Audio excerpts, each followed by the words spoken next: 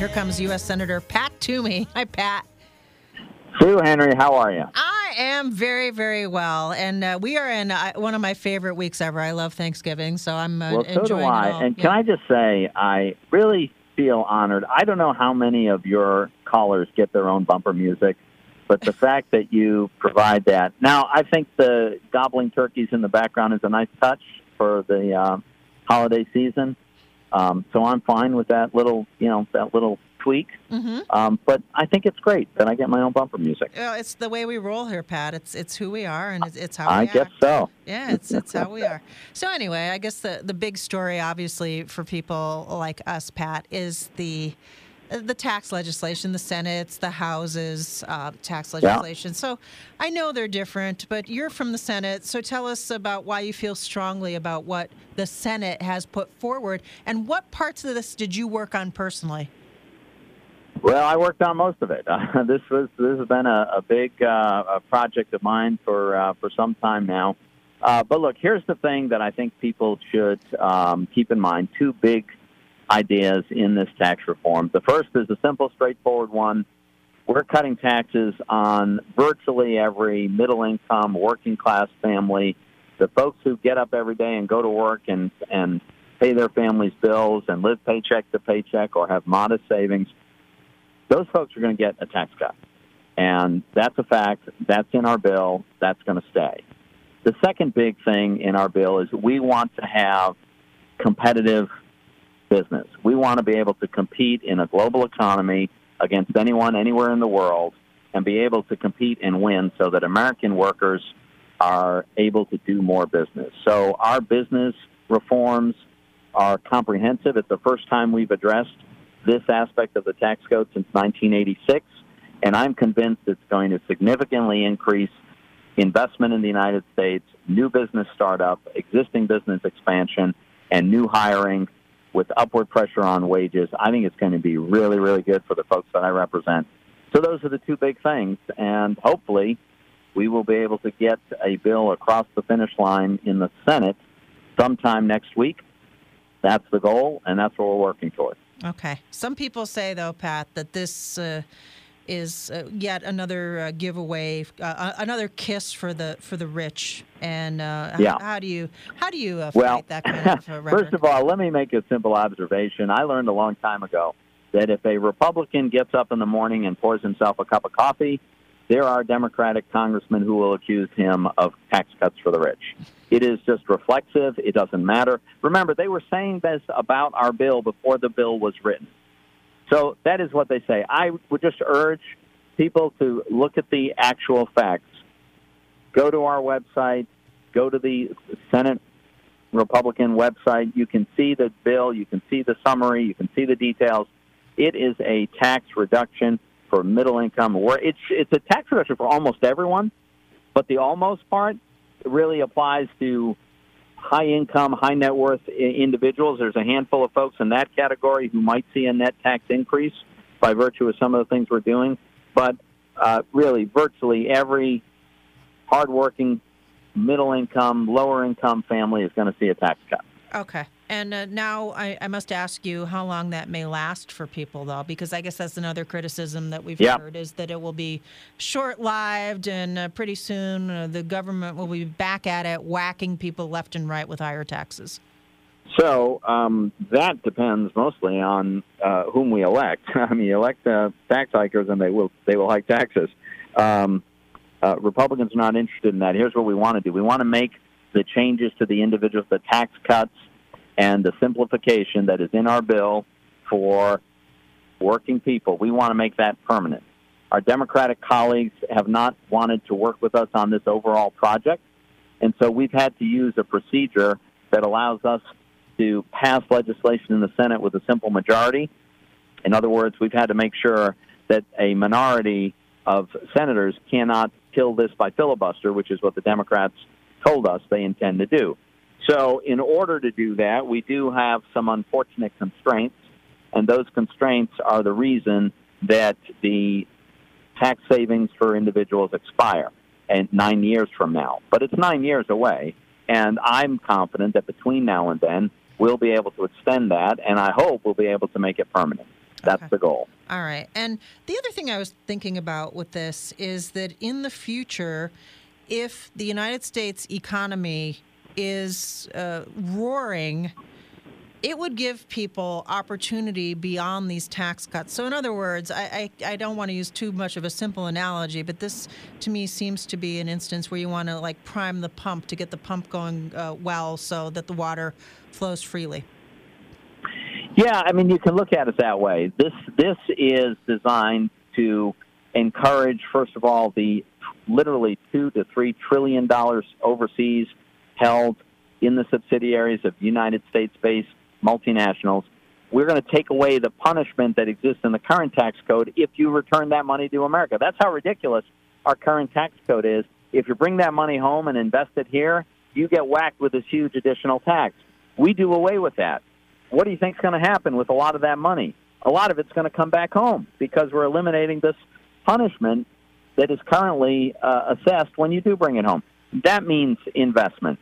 We're going to allow businesses, when they go out and buy new equipment, new vehicles, new trucks, new earth-moving, new machinery, they're going to be able to deduct the cost of that in the year that they purchase it, which just makes sense. Well, guess what? There's Americans who work to make all of those things. There's going to be more demand for those workers. And then when companies buy it, they need someone to operate that equipment.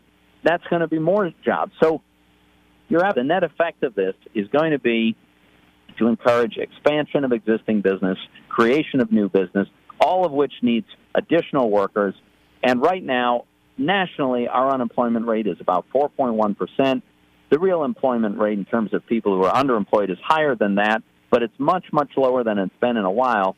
The goal of this is to set off a bidding competition among business where they have to pay ever higher wages to get the workers they need. That means a higher standard of living for the people I represent. Okay. Also, the addition of the taking out of the health care mandate has been obviously met with a lot of mixed emotions. A lot of people feel that was kind of tacked on in there as just a way to add something that you guys really want to get done. How does that dovetail into this bill?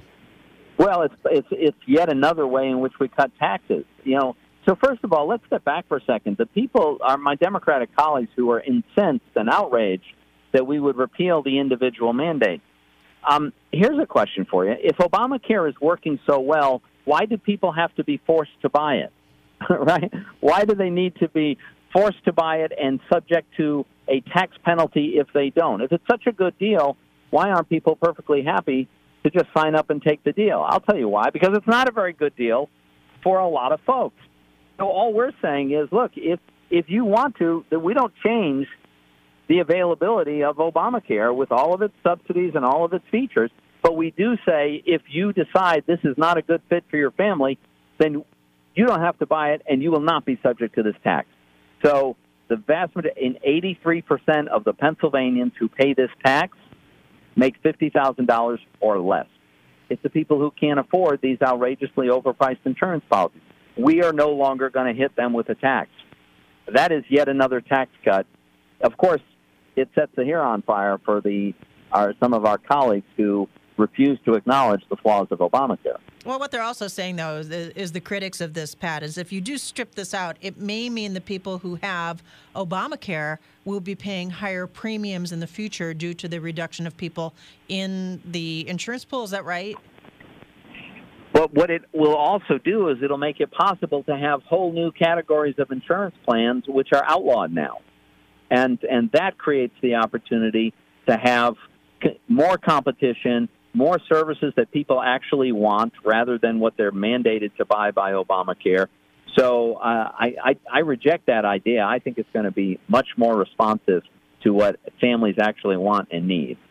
Okay, so what you're saying is that if this is done, there won't be that, like the qualifier for some of these plans, because some people did lose their plans over this that they did like because of this, but the qualifier or the standard won't be there anymore. Is that right?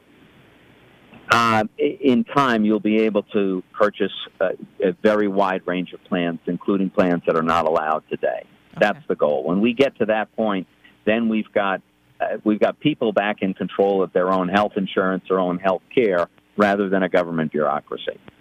What are the odds that there will be legislation that is acceptable for both the House and Senate by the end of the year?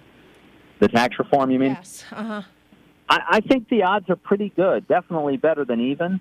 I don't know whether it's 70-30 or 75-25. I don't know exactly what the odds are. But look, the House has already passed a bill, and it's very similar in its structure. I think the Senate bill is better, but reasonable people can disagree about that. We have passed our bill. The Senate Finance Committee has passed it out of committee, did that last week without a single Republican no vote. The idea is to go to the Senate floor next week, where, of course, we will need to hold 50 out of 52 Republican senators with a vice president in the chair in case he's needed to break a tie. That's the next big step forward, passing it in the Senate. I think right now, as we chat this morning, Sue, we probably have, 47, 48, maybe 50 votes for it. But there are definitely some Republican senators who have concerns. We've been working through this past weekend. We're working through this week to try to address those concerns, make changes if we have to, so that we'll have the 50 votes we need. And if we can do that, then our chances of reaching an agreement with the House will be very high, and we should get something done by the end of the year. The president is eager to sign it into law, so I'm cautiously optimistic. Okay. And just one more thing before we let you go. Yesterday, The president named North Korea a state sponsor of terrorism. Your reaction to that? Well, that's an accurate description of North Korea. I mean, the fact is they do support and sponsor terrorism. They are themselves guilty of terroristic threats and the development of their nuclear capabilities and their threats to use them to attack America and American interests. And what this does is it enables us to help to coordinate global, ever-tightening global sanctions, which need to be imposed on North Korea. All right. Pat Toomey, as always, thanks for joining us. Have a happy Thanksgiving with your family, and we look forward to what happens in the Senate next week. It sounds like it's going to be a very interesting time indeed. It should be. Thanks very much for having me. Happy Thanksgiving to you and your listeners, All too. right.